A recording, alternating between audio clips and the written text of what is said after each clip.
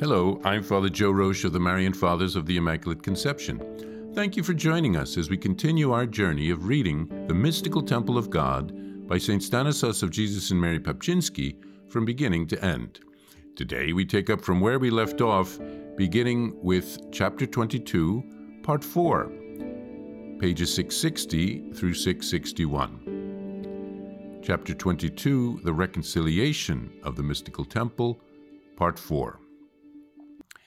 The invocation of Almighty God for the reform of our morals and life.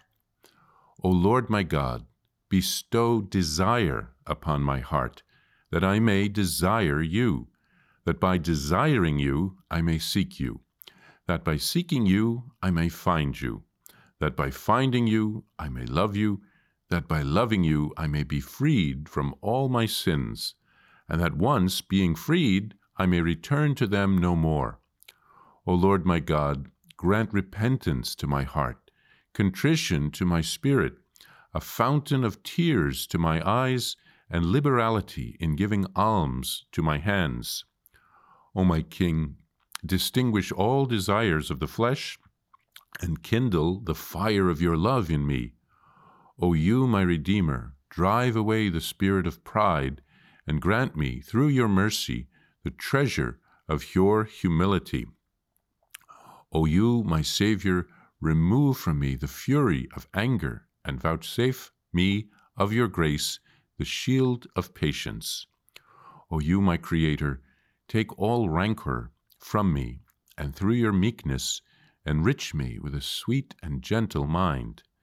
Bestow on me, O most merciful Father, a solid faith, a suitable hope, and continual charity.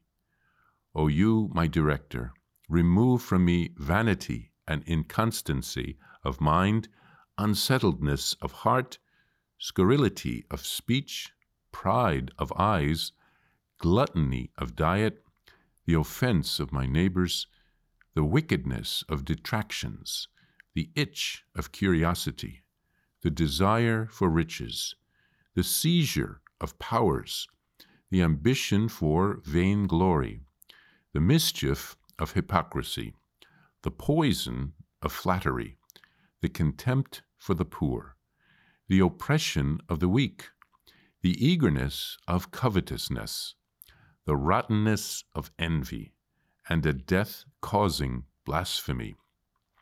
Cut away from me, O you who are my Maker, heedlessness, wickedness, pertinacity, unique unquietness, idleness, somnolence, sloth, dullness of mind, blindness of heart, obstinacy of judgment, crudeness of conduct, refractoriness of the good, resistance to advice, imprudence of speech, plunder of the poor, violence inflicted upon the impotent, false accusation of the innocent, negligence of the subjects, severity towards the members of the household, irresponsibility towards the members of the family, hardness towards neighbors. O my God and my mercy, I beseech you, through your beloved Son, grant that I may perform the works of mercy. Grant me the inclinations of devotion, suffering with the afflicted, advising those who err, comforting the miserable, aiding those in want, consoling those in sorrow, relieving the oppressed, refreshing the poor, refreshing the tearful, forgiving those who trespass against me, pardoning those who do me wrong, loving those who hate me, rendering good for evil, despising nobody, but honoring all, imitating the good, guarding against the bad, embracing virtues, rejecting vices, having patience in adversity and moderation in prosperity, setting a guard at my mouth and shutting the door of my lips, despising earthly things and thirsting for heavenly ones. From the Meditations of St. Augustine. Amen. Well, in this last part of the chapter, St. Stanislaus includes a prayer or an invocation from St. Augustine, which cries out to God for help so that we could amend our lives and set out on the path that leads us to heaven. The prayer is an acknowledgement that all grace comes from God. Without Him, we can do nothing. We ask for the grace of a desire for God, that we can seek and search for Him. We think of the deer that longs for running streams of water. We should seek God in the same way. We then pray to be able to find God and then to love Him, and thus to be freed from our sins.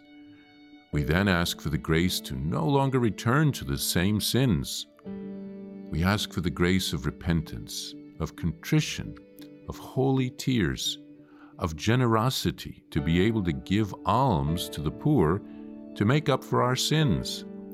And we ask the Lord to help us to grow in the virtues and to avoid all of the vices.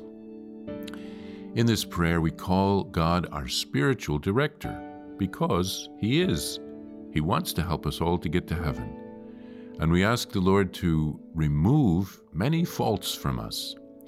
St. Augustine had a profound knowledge of the human condition and of our weaknesses.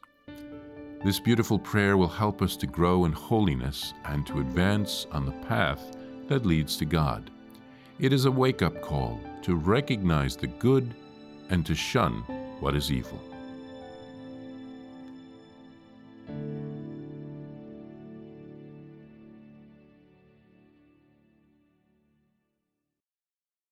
Please follow or subscribe to this podcast to receive the latest episodes and updates.